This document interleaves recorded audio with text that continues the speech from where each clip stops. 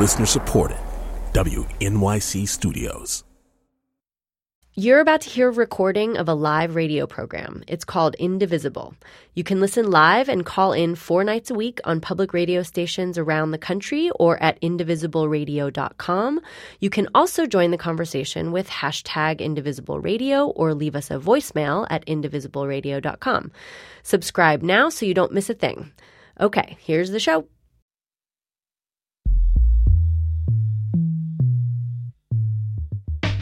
This is Indivisible, public radio's national conversation about America in a time of change. I'm Carrie Miller, and I'm bringing you the finale of Indivisible from WNYC and Minnesota Public Radio.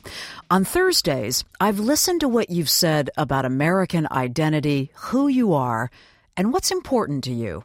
I can't even bring up the fact that I remotely support Trump because of the hostility that comes my way. I'm not going to be ashamed of being a Democrat. I'm a trucker. I am educated. I'm a trucker. I'm a veteran, and I voted for Trump. Those of us who are not in support of Trump have to remain quiet because they'll assume we're heretics. They'll assume we're abortion-loving, left-leaning, crazy people. I'm pro-environment. I'm pro-Medicaid and food stamps. My kids are all on Medicaid. I have been on food stamps in the past. I'm pro-immigration, but I'm also pro-life. I think we're at this point where both parties really need to focus on what is it going to take to captivate those of us in the millennial generation and what changes need to be made.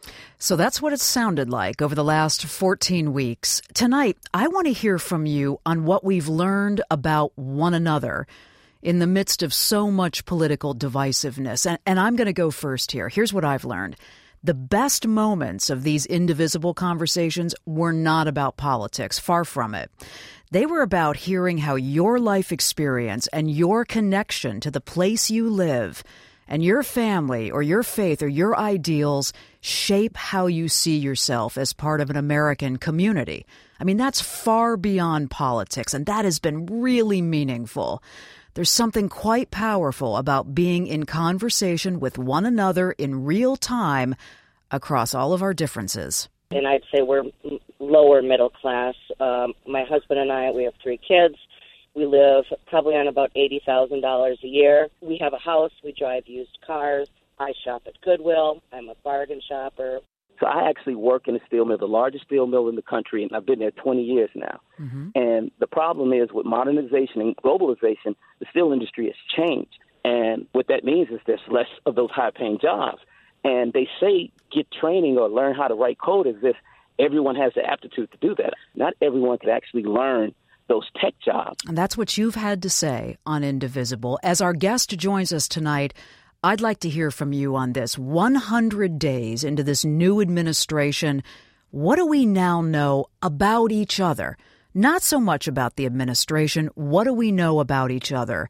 How can we use that knowledge to be more vibrantly engaged with one another? That's the whole idea of this show, and that's what I really want to focus on tonight on Indivisible. 844-745 TALK Talk. It's 844-745-8255.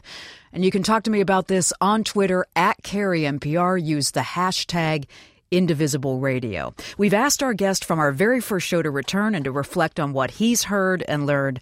Jose Santos is an anthropologist at Metro State University in St. Paul, and he's back with me in the studio. Welcome back. Thank you so much for having me back. I can't believe it's been 14 weeks. It's nearly been 100 days of the presidency. I understand you went back and you've listened to a lot of the conversations. I did. I've been listening to it actually because I knew I was going to come back. I listened to them when they were on originally, but over the past week I've been listening to the podcasts.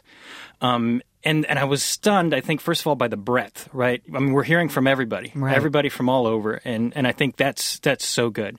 And people on every extreme side, people that are pro-Trump, anti-Trump, and I think the thing is that there's this sort of commonality amongst them, and I hate to say it because it's negative, but there's this commonality of fear.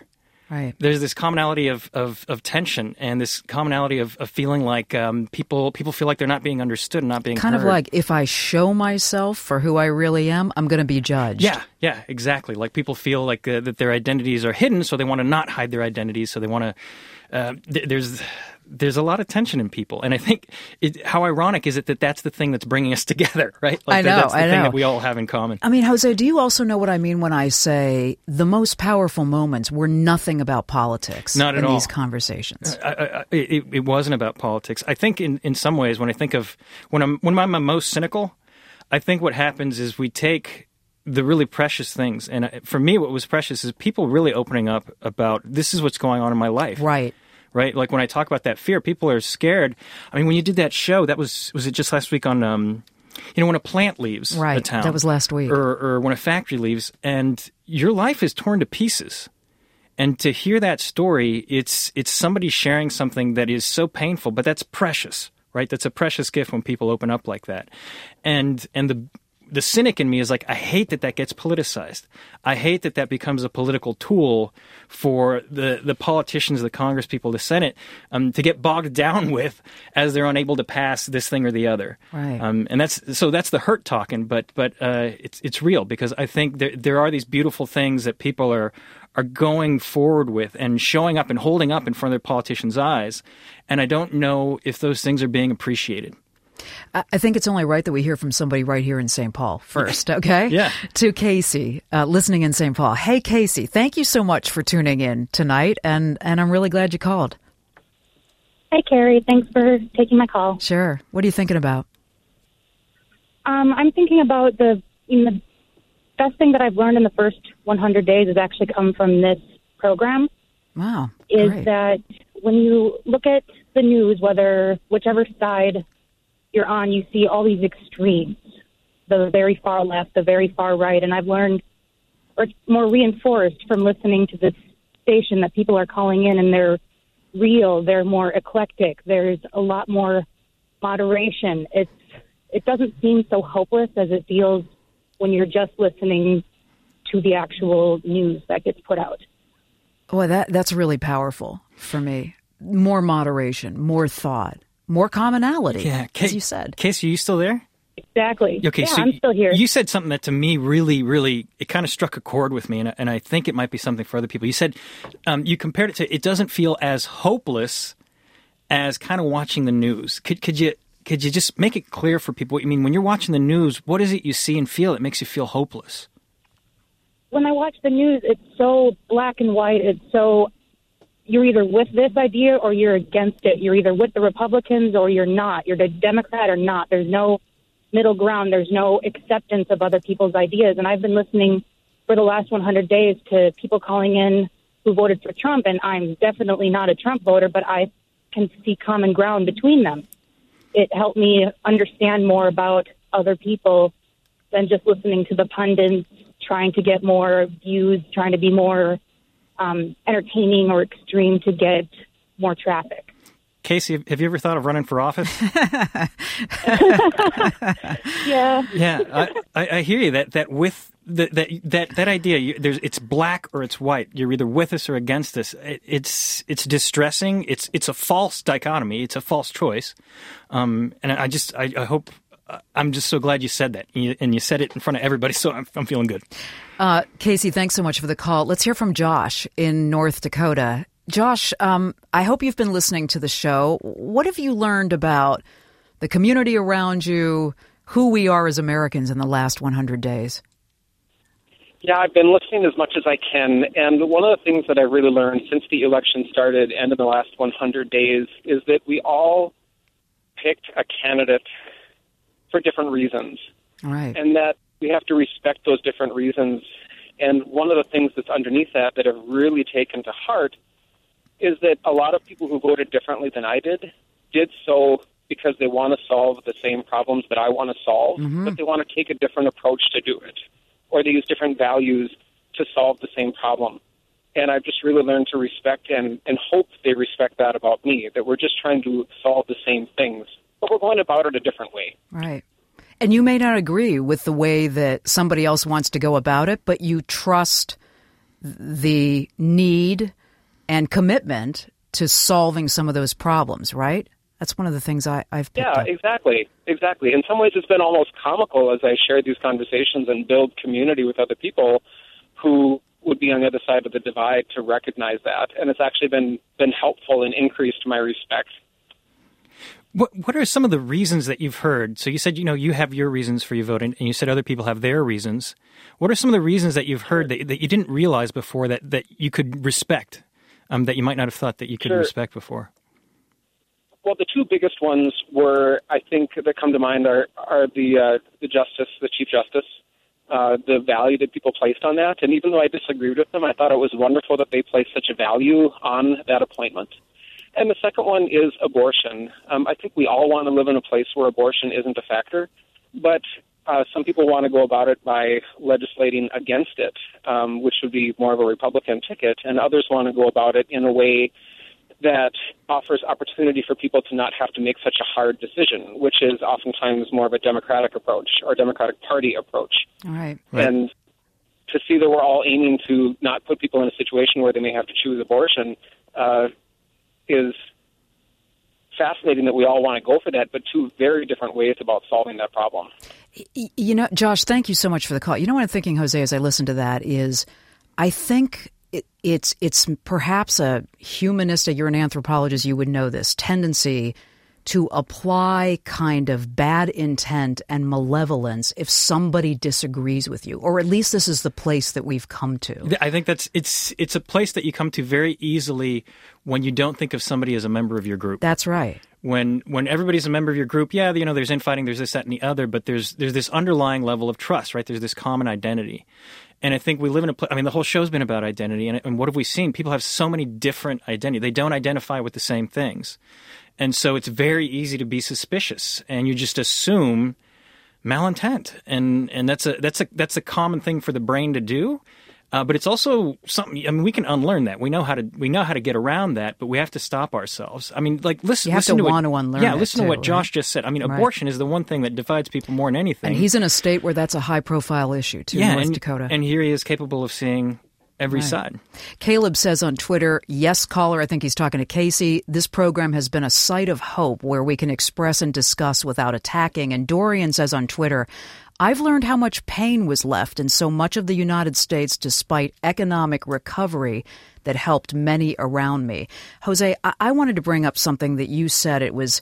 This was something that you talked about through that first show, but at the very end, as you were talking about how things are sacred to people. And maybe I should ask you to define that again, what we mean when we hold something sacred. Yeah, when we call something sacred, so it's an idea, I'm trying to simplify an idea that comes from this old French guy named Émile Durkheim.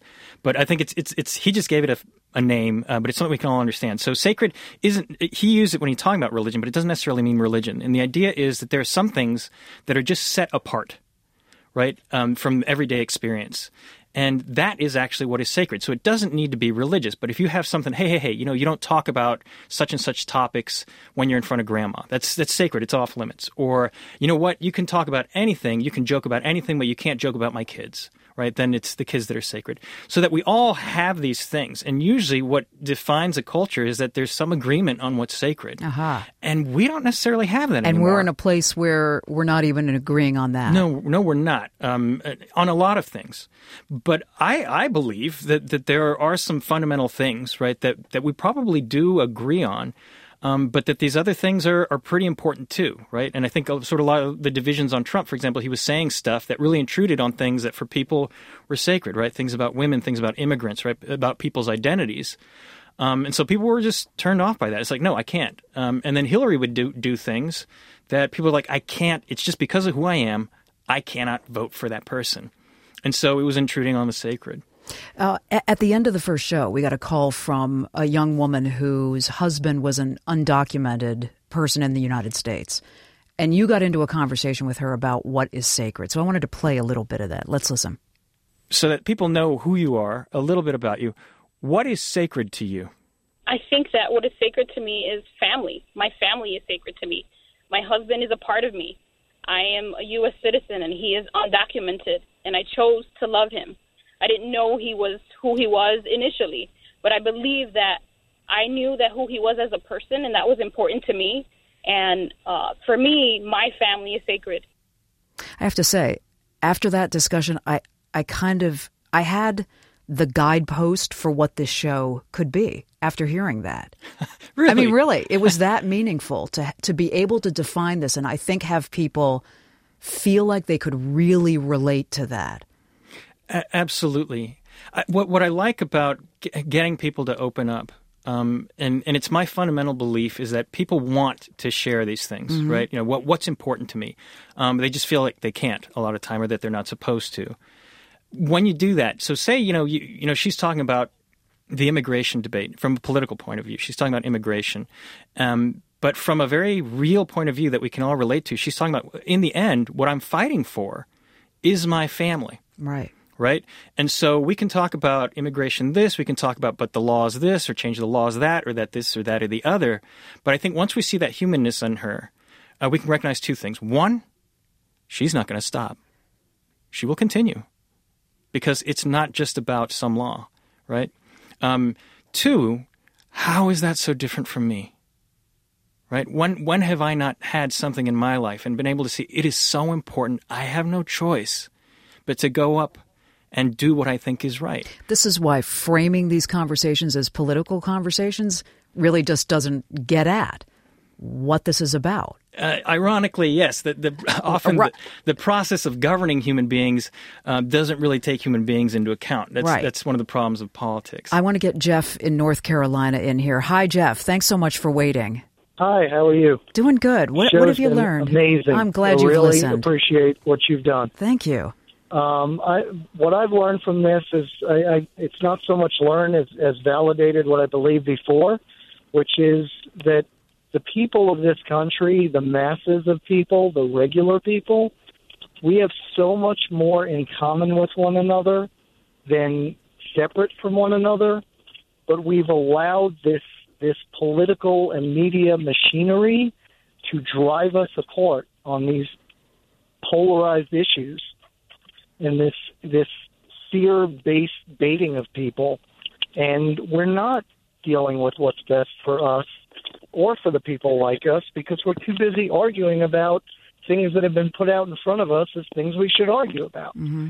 And it's just really frustrating to know that, yes, we are so much alike. I've heard people time and time again on this show.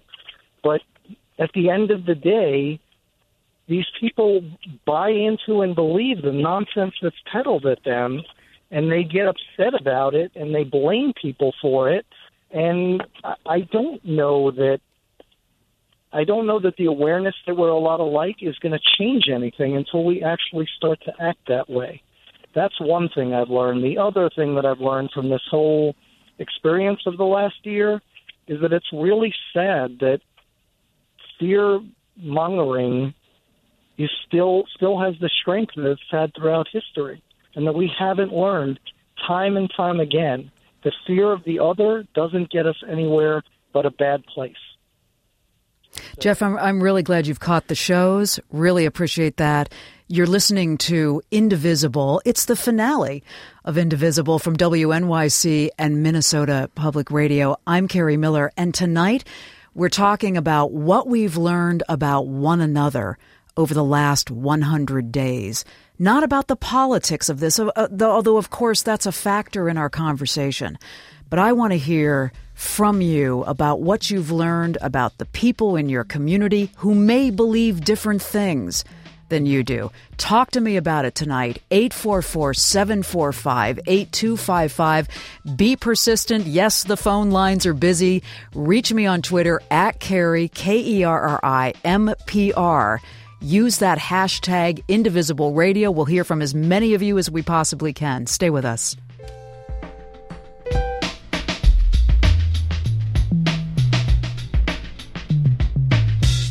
Indivisible is supported by Blue Apron, delivering gourmet recipes, pre-selected portions, and fresh ingredients to customers' doors. More at blueapron.com/indivisible.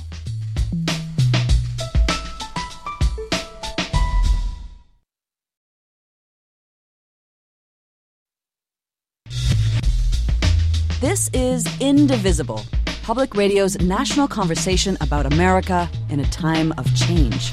I'm Carrie Miller, and this is Indivisible tonight from the studios of Minnesota Public Radio in St. Paul, Minnesota. And we're talking about what we've learned about one another in the first 100 days of the Trump administration. Dolan says on Twitter, over the past 100 days, I've learned dialogue with the opposite party must come from a place of respect. And Aaron says, my 100 days takeaway, I'm deeply worried by the sharp and many divisions between us. I will miss Indivisible Radio profoundly. Jose, I wanted to come back to you on what our last caller said about this framing of the debate within the political arena. And again, we heard about how the media frames this. Right. So if you feel firmly that there is a better debate to have than the one that is being had in the political arena and is being had by much of the media, how do you do that? Well, two things. First, the political debate is important. I think what's happened is that it's co-opted our fears and it's co-opted our identities and so on, and manipulated them. So the politics stuff does need to get figured out. We need to figure out how do we run this country, make decisions. But I think in order to get around this fear and stuff, we need to relate to each other. I really do believe one of our fundamental problems is we don't know much about each other. We don't know a lot about sometimes people just the next neighborhood over. Sometimes people live next door. I mean, a kind of thought exercise I do in class is, okay, I want you to describe your workplace and, what it's like to do your job or whatever. Now try to describe somebody else's. Do you really know about somebody else's life that well, right? Do you have that kind of information about them? And I don't know that we can do that. I think we're in a, you had a show not too long ago about, the rural areas and the urban areas, right. They don't know about each other. Right. And not only do they not know about each other, they mistrust one another. And they think, oh, well, the country's going in their direction too far, or my direction too far, whatever. And so I think a lot of it is if I could get people to just go meet somebody new, go meet somebody who you would not have otherwise met. And that's really hard to do in a lot of cases, right? Go get your hair cut by somebody else. Go to a different store. Right? Turn on a different station on the radio. I think that's a way of trying to learn just different ways of getting along with the people that you share the country with. Now, that's a little too idyllic for a lot of people, but I think it's a first step. I think we have a barber on the line, since you said go get your hair cut, to Bo in Cincinnati. Is that right? Are you a barber, Bo? Yes. Hi, how are you? Glad you called. How's the hair cutting business these days? Talking politics or no? Oh, every day. Okay. So what are you thinking about tonight? Well, I've been listening to the show since you guys first started, almost every single day on my way home. I love the show. Uh-huh. And I really have been thinking about a lot of what I've been learning, not only in the past 100 days, but since this whole election cycle has been going on. And what I've really learned is a lot of us really do want the same things. We all want more affordable health care. We want more affordable housing. We want more jobs and more jobs in America. However, the thing I've noticed is the biggest division is how we go about that and what people are willing to sacrifice and what people are not willing to sacrifice. It's something I've really discovered with kind of boggles my mind is I'm from Los Angeles, and I moved to Cincinnati, and it was kind of a culture shock. And when I got here, I realized how much of a bubble I was in, if that makes sense. Yeah. Oh, yeah. And, I'm actually really grateful that I'm here now because I really see the world outside of the bubble, and I see the fact that everybody wants, basically to live a good life, but we need to work together so we don't have to sacrifice the important things in life just because, we want more jobs. That doesn't mean that everybody who's undocumented is evil and trying to take our jobs. And I've tried to explain to a lot of my customers, hey, I'm from Los Angeles. It's a heavy Hispanic population, and I've never seen a harder worker in my life. And then I'll have my customer tell me, well, they're taking my job, they're taking this. And then sometimes at the end of a haircut, we can come to common ground. Well, I understand where you're coming from. I guess if my family was in a position where we had to look out for our lives, we would probably, jump the border too. And I realized that a lot of people are so closed-minded just because they don't have an understanding of what else is out there, if that makes sense. It does. Bo, I like the idea that you're bursting the bubble one haircut at a time. So absolutely, Bo. Way to go. Jose, I wanted to remind you, and I think we heard from a number of callers on this on the first night, where we talked about if you told who you voted for, people didn't need to know anything else about you. They immediately applied a bunch of assumptions and stereotypes to you, and that felt good to do that because you felt this kind of rush of moral superiority. Right, and power, right? Like I understand you better than you understand yourself, right? And here's what you don't know. And here's what you don't know. And I think that's kind of a power grab. It's a way of putting yourself above other people, and we do it all the time. We do it all the time. This is a really human thing to do. In and out of the political realm? And yeah, absolutely. I mean, it's the same thing. In some ways, it's at the root of prejudice, right? When I say the word black man or Latina woman, right, do people conjure forth an image and have a set of characteristics, right? I can list all these characteristics about this person or that person. And we've done the same thing with politics. In none of those cases does that turn out really well. In none of those cases does that really help anybody other than to give people, I think, that momentary sense of power and understanding. I know all about these people. I know how to deal with them. I know how to solve this problem. But it inevitably leads to conflict, right? Because they're going to be doing the same thing to you in whatever group you belong to. If you've just gotten in on Indivisible tonight, Jose Santos is my guest. You might remember him from the very first night. He's a professor of anthropology at Metro State University in St. Paul. And we are talking about at the end of Indivisible and at the end of the first 100 days of the Trump administration, what we've learned from one another about each other. I'm not so interested in what you learned about Donald Trump. There's lots of analysis on that. I want to know about what you learned about the people you didn't think you knew very well, the people in your community, in your neighborhood. Talk to me about that tonight. 844-745-8255. Find me on Twitter at Kerry, KERRIMPR. Use that hashtag Indivisible Radio to the phones to Gloria in Linden, New Jersey. Hey, Gloria. Hi. Thanks for waiting. Hi. Hi. Oh, thank you. Thank you so much. I don't know if I'm as positive as you and your guests are about what people were saying. I find that we are still a country pretty much entrenched into who we are and what our little group is. I think it was wonderful to hear from people from all over the country. I thought it was amazing that a lot of the men were calling in. It amazes me because it's great to hear what the men are thinking. Usually, us women, we pretty much say our mind. And so it was interesting, but sad because I don't know if you're preaching to the choir, first of all, because I hear that, let's say, Republicans only hear Republican radio, Democrats only hear liberal radio. So who's listening to your program? Yeah. It would be interesting to know. That's a really good question. I will say this, that when we've asked for political affiliation, we have heard, and Charlie Sykes has been doing Wednesday nights, and he's a conservative, and he's been hearing from conservative people. But I understand your concern about preaching to the choir because, I mean, outside of politics, that's also an issue, right? That we, as you said, Jose, we stay in our own groups and we talk among ourselves. Yeah, the absolute echo chamber. Gloria, are you still there? Yeah. I like what you were saying about you liked that you got to hear men. So the impression I got is normally you don't get to hear men, right? No, and that's the thing with a lot of they don't call on the radio. And so there's a lot of masculinities that are like that. So in your experiences, then what is it that you found out about men that you didn't know before?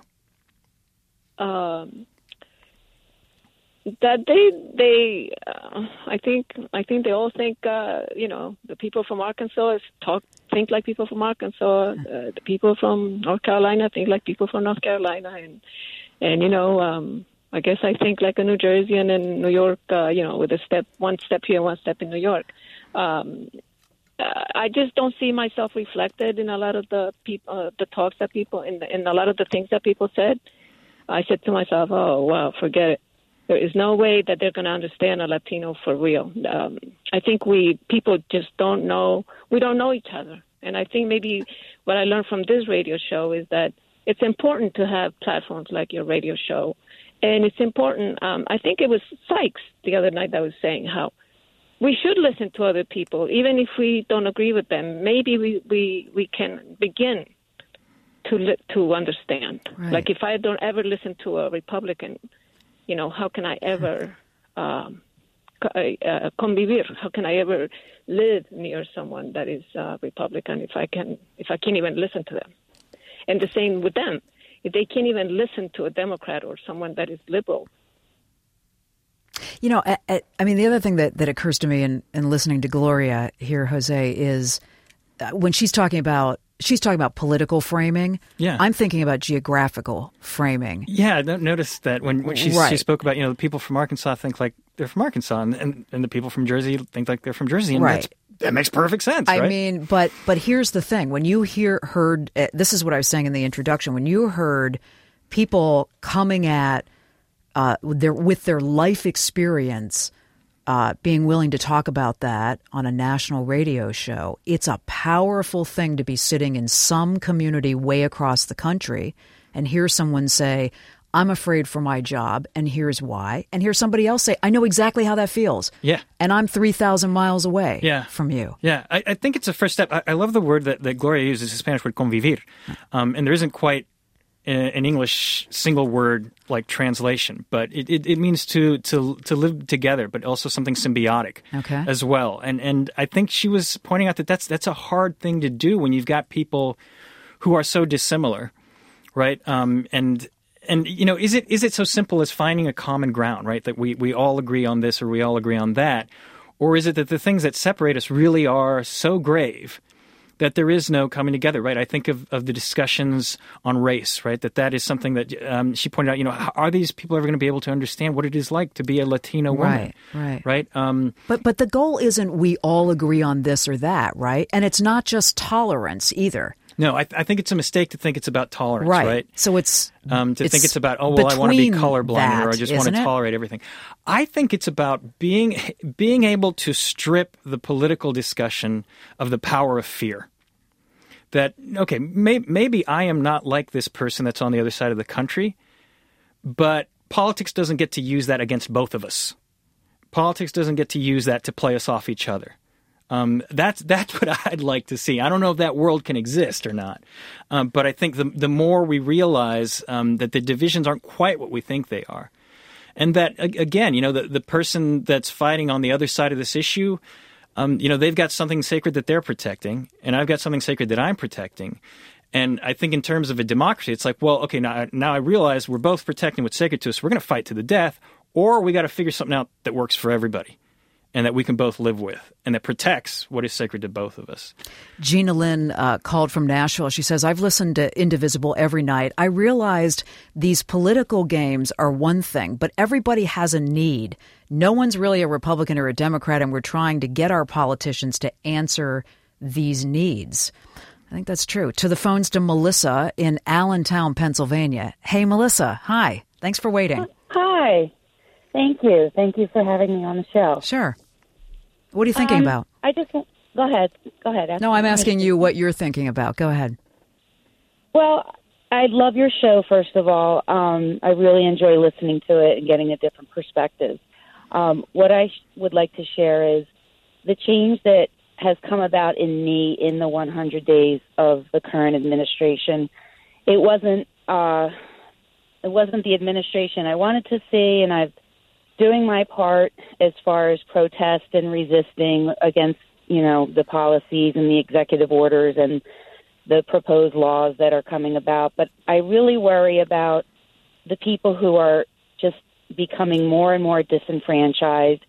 I was so upset with how after the election, some people became, maybe their true colors came out, and more racism was evident, more violent issues coming up here and there. And I feel like the change that's coming about in myself is I feel more protective now of anyone who is among the disenfranchised, when I see people who, when I see Mexican Americans, Hispanic people, I feel like I want to go out of my way now to make up for the negativity that they're experiencing, because it's not what I want them to feel. I live a pretty privileged life, and I can see what's happening. I see the fears. I was listening to a report how some people who are immigrants aren't reporting crimes because they're afraid they might get deported. Something like that just breaks my heart. So, I can't change policy. I'm not a government official, but I can do what I can as far as being friendlier and being more welcome and going out of my way to make others who I think might be feeling disenfranchised more welcome, or supporting them, sticking up for them, and protecting them in any way I can. I'm really glad for the call, Melissa. And, I hear in her voice, Jose, kind of this is all I can do. That's a big thing. Yeah, that's to in take fact, on. I heard it screaming in my head because it's a question I ask myself constantly. What can I do? What can I do? What can I do? Because I think when we're faced with these big issues, we can feel so insignificant, so completely insignificant. And I think that sense of powerlessness is a lot of where the fear comes from. And I think finding that one thing that you can do can make such a huge difference, regardless of where you're coming at it from, right? It was interesting to me to see that, she put in terms of protest and resistance, right? Like what a great word, right? That resistance, on the one hand, it can be something that you can think of as negative. It's like, if there wasn't all this resistance, I could just get this thing done. But on the other hand, it's that, resistance is something that protects you against bad things. And I think I wish people would stop and articulate, what is it I'm resisting? Why am I fighting over this?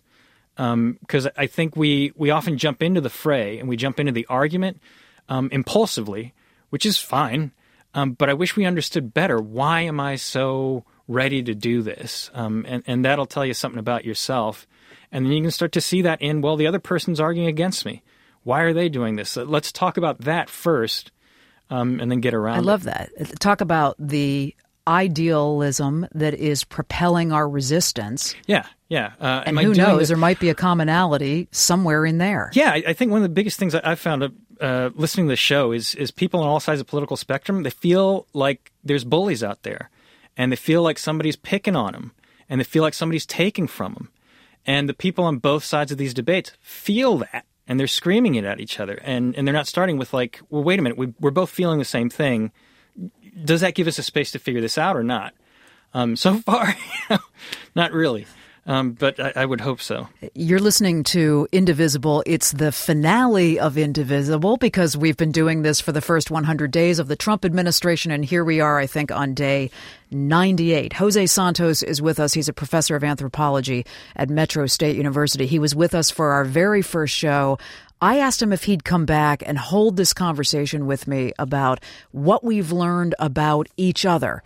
And I want to hear from you on that, not about the politics, about one another, because that's the core ethic of Indivisible. 844-745-8255 on Twitter, @CarrieNPR, #IndivisibleRadio. Indivisible is supported by Blue Apron, delivering gourmet recipes, pre-selected portions, and fresh ingredients to customers' doors. More at blueapron.com/indivisible.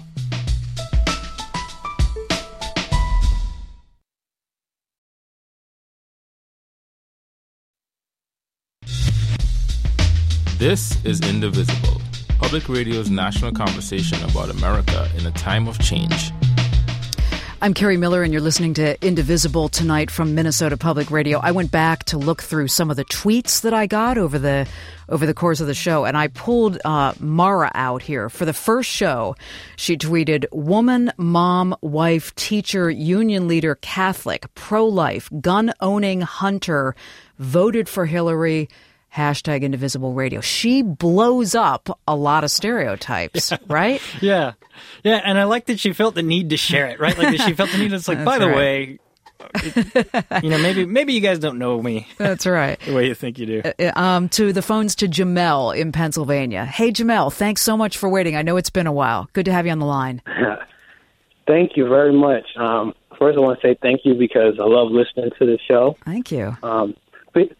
Basically, what I wanted to say is, what I've learned is it's nothing new to me because I am a sociologist by trade. Mm-hmm. So I know a lot about a lot of the information that's being shared.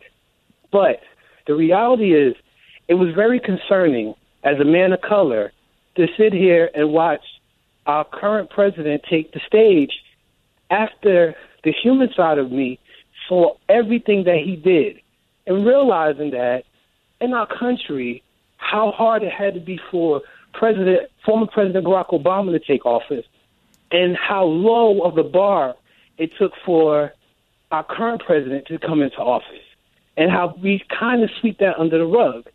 I know people are politicizing it, but the human side of it really makes me scared for the future. Jose, what do you hear in that? I hear the fear that a lot of people have. I hear fears that I had. That I do have, right? When you think about this intruding on the sacred, right? The things that Trump has said that are incendiary about women, about race, about immigration, and all that, it's intruding into people's lives, and it's intruding into people's sense of safety, right? It is singling out me, for example, because of my identity, right? That I'm a Latino and I'm the child of immigrants, and that just makes me a little bit suspicious, right? Maybe I'm one of those rapist murderer types, right?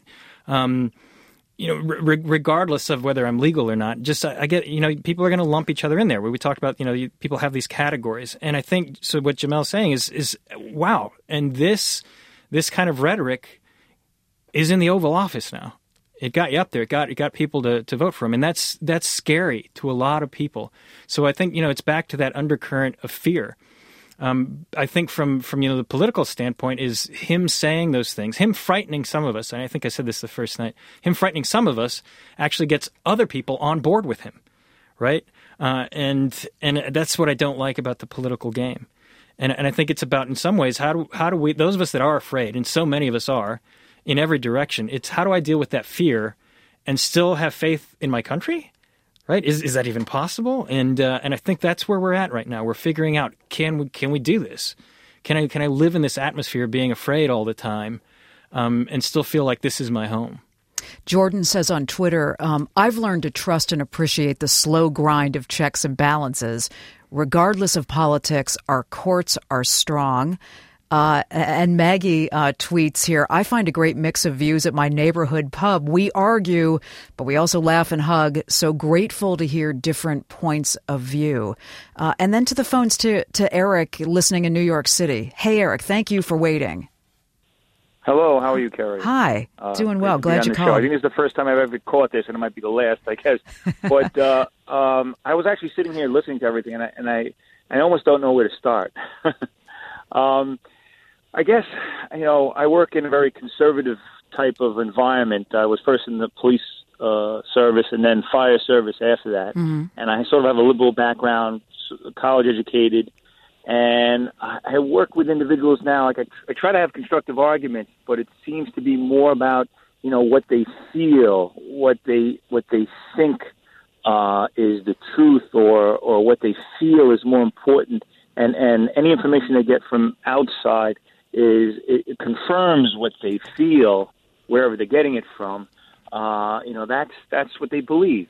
Even some individuals who really never read that much in regard to politics or history, listening to radio shows on AM and certain personalities and buying their books mm-hmm. and being almost empowered by this information, which, either usually upsets them, but it sort of gives them this energy, this empowerment, and passion, which I think is great. I think, people should have more passion, and I think that's part of the problem is a lot of people are so busy with their daily lives and not really paying attention to government laws, things that are going on outside. Yeah, but Eric, let me just say this, because we have a lot of people waiting, and you've said something important here that I don't want to miss.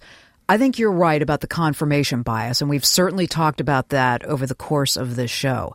But we also have said it's a powerful thing to hear somebody in some other place talk about their life and break apart some of those stereotypes and humanize some of those assumptions that people are holding. And that's, I'm thrilled you discovered Indivisible late at all. You discovered it, but that's part of what we've been trying to do. And I think Jose and I are here tonight saying we hope that there's other places to do that. Yeah, but what Eric is saying is something that we're confronting all over the place. Is that back to the echo chamber comment earlier that and I think it was Gloria that was talking about that, and I'm seeing it in the classroom, right? I teach at a university here, and that there's some things that it's like, I just feel this is true, so it must be. And it's like, how do you speak to that? How do you speak to that? I mean, showing you charts and graphs isn't going to change anything. It really, that doesn't work. The thing that research seems to be saying is that actually sharing stories can get through. Right. Something about speaking of yourself and speaking of your experiences seems to be able to change people's minds much better than a chart or a graph does.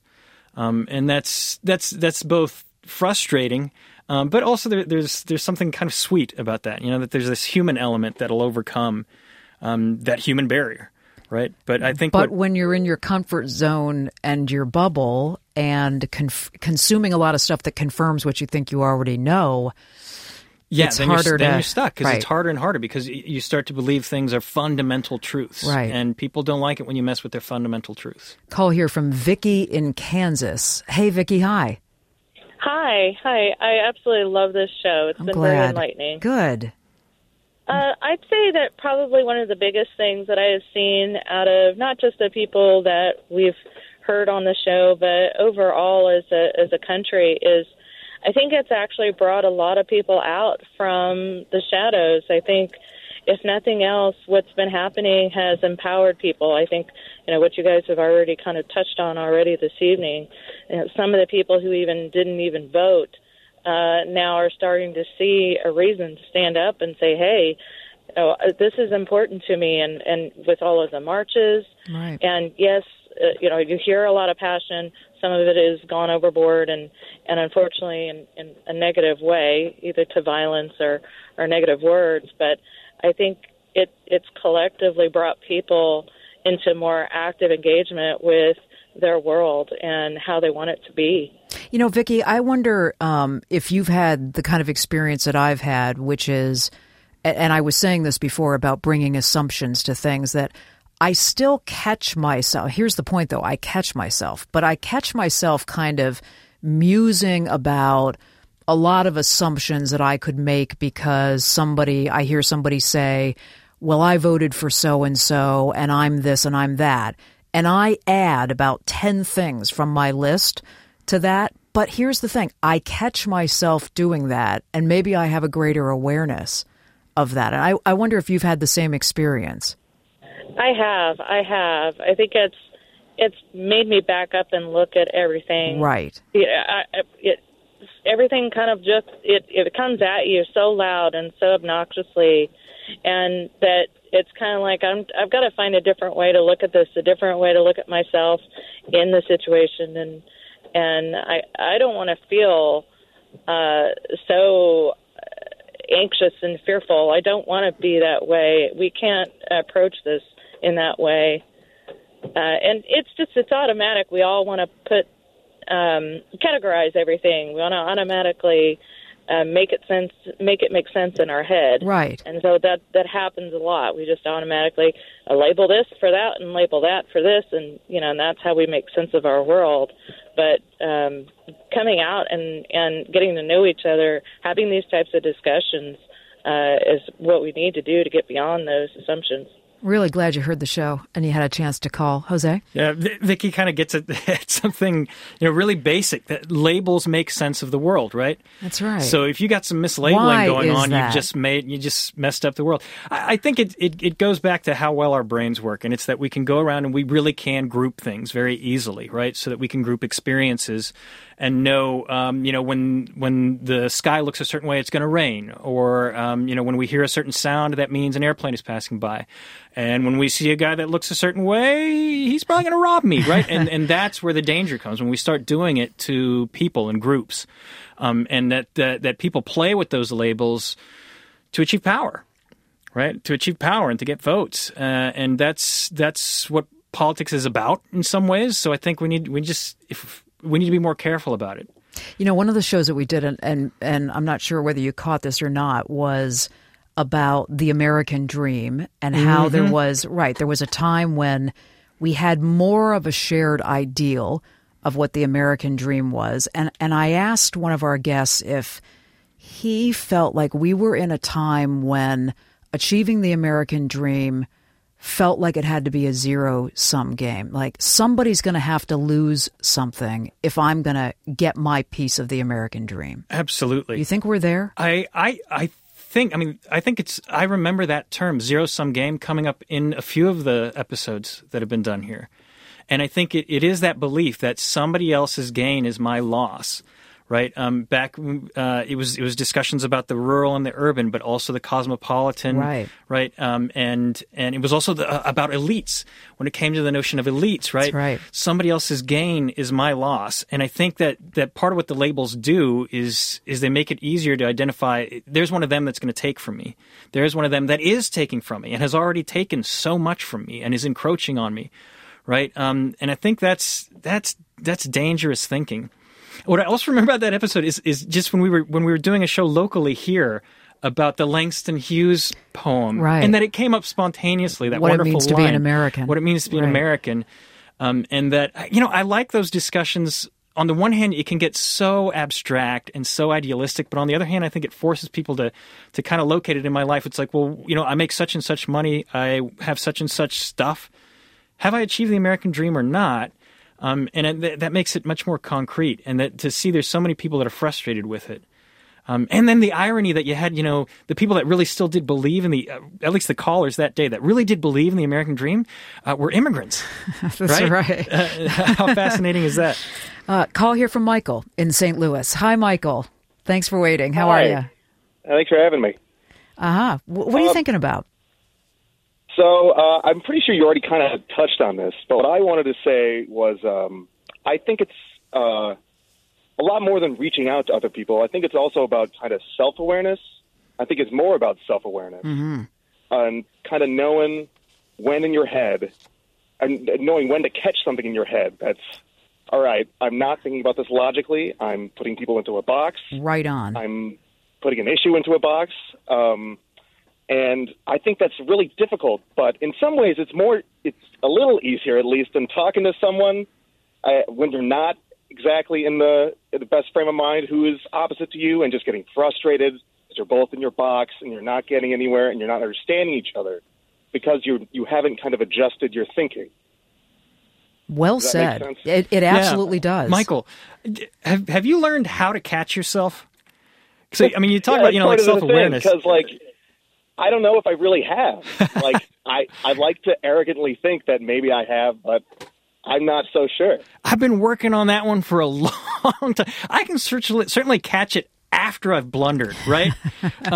But to catch, and I think what Michael's saying is like to catch yourself making the mistakes and putting people into categories and thinking that you know everything about them.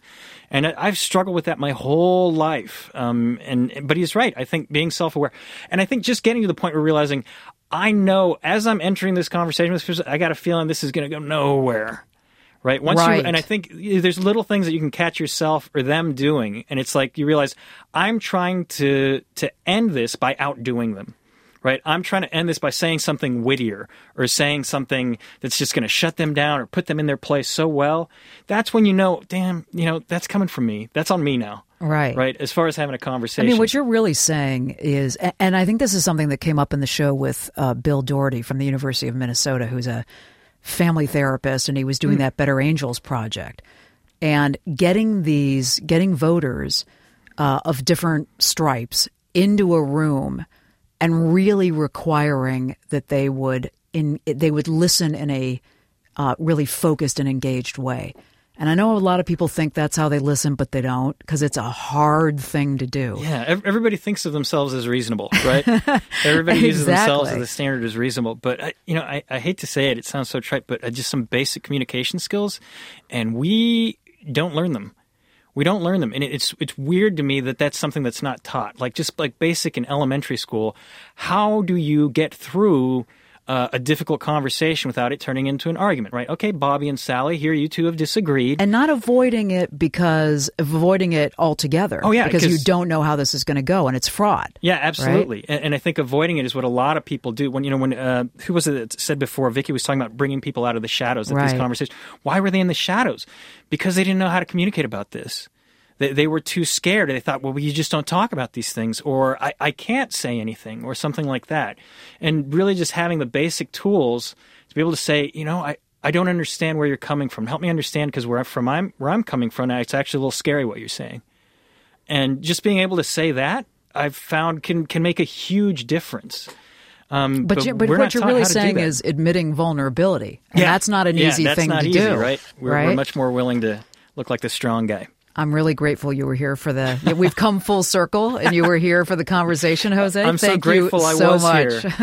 Thank you so much. I want to continue hearing from you on Twitter. As we said, tonight is the last night of Indivisible. We want to thank our production partners at WNYC in New York. Hey, all praise to you guys, because you had the idea for the show.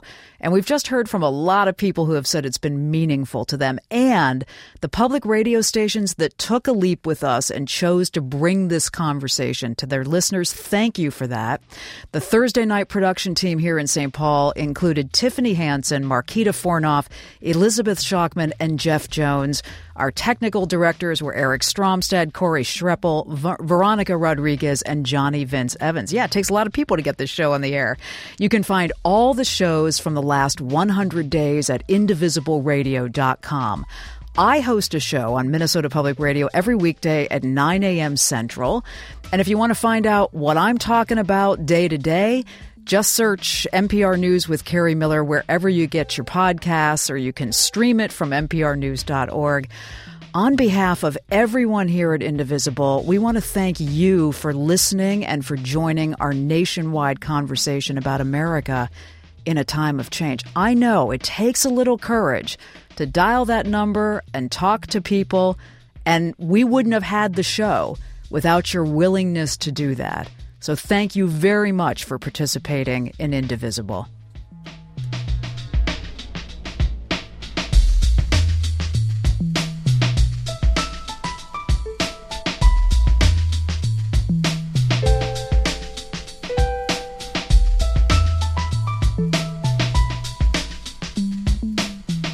Support for Indivisible is provided in part by Emerson Collective, the Ford Foundation, and the Jacob and Valeria Langloth Foundation.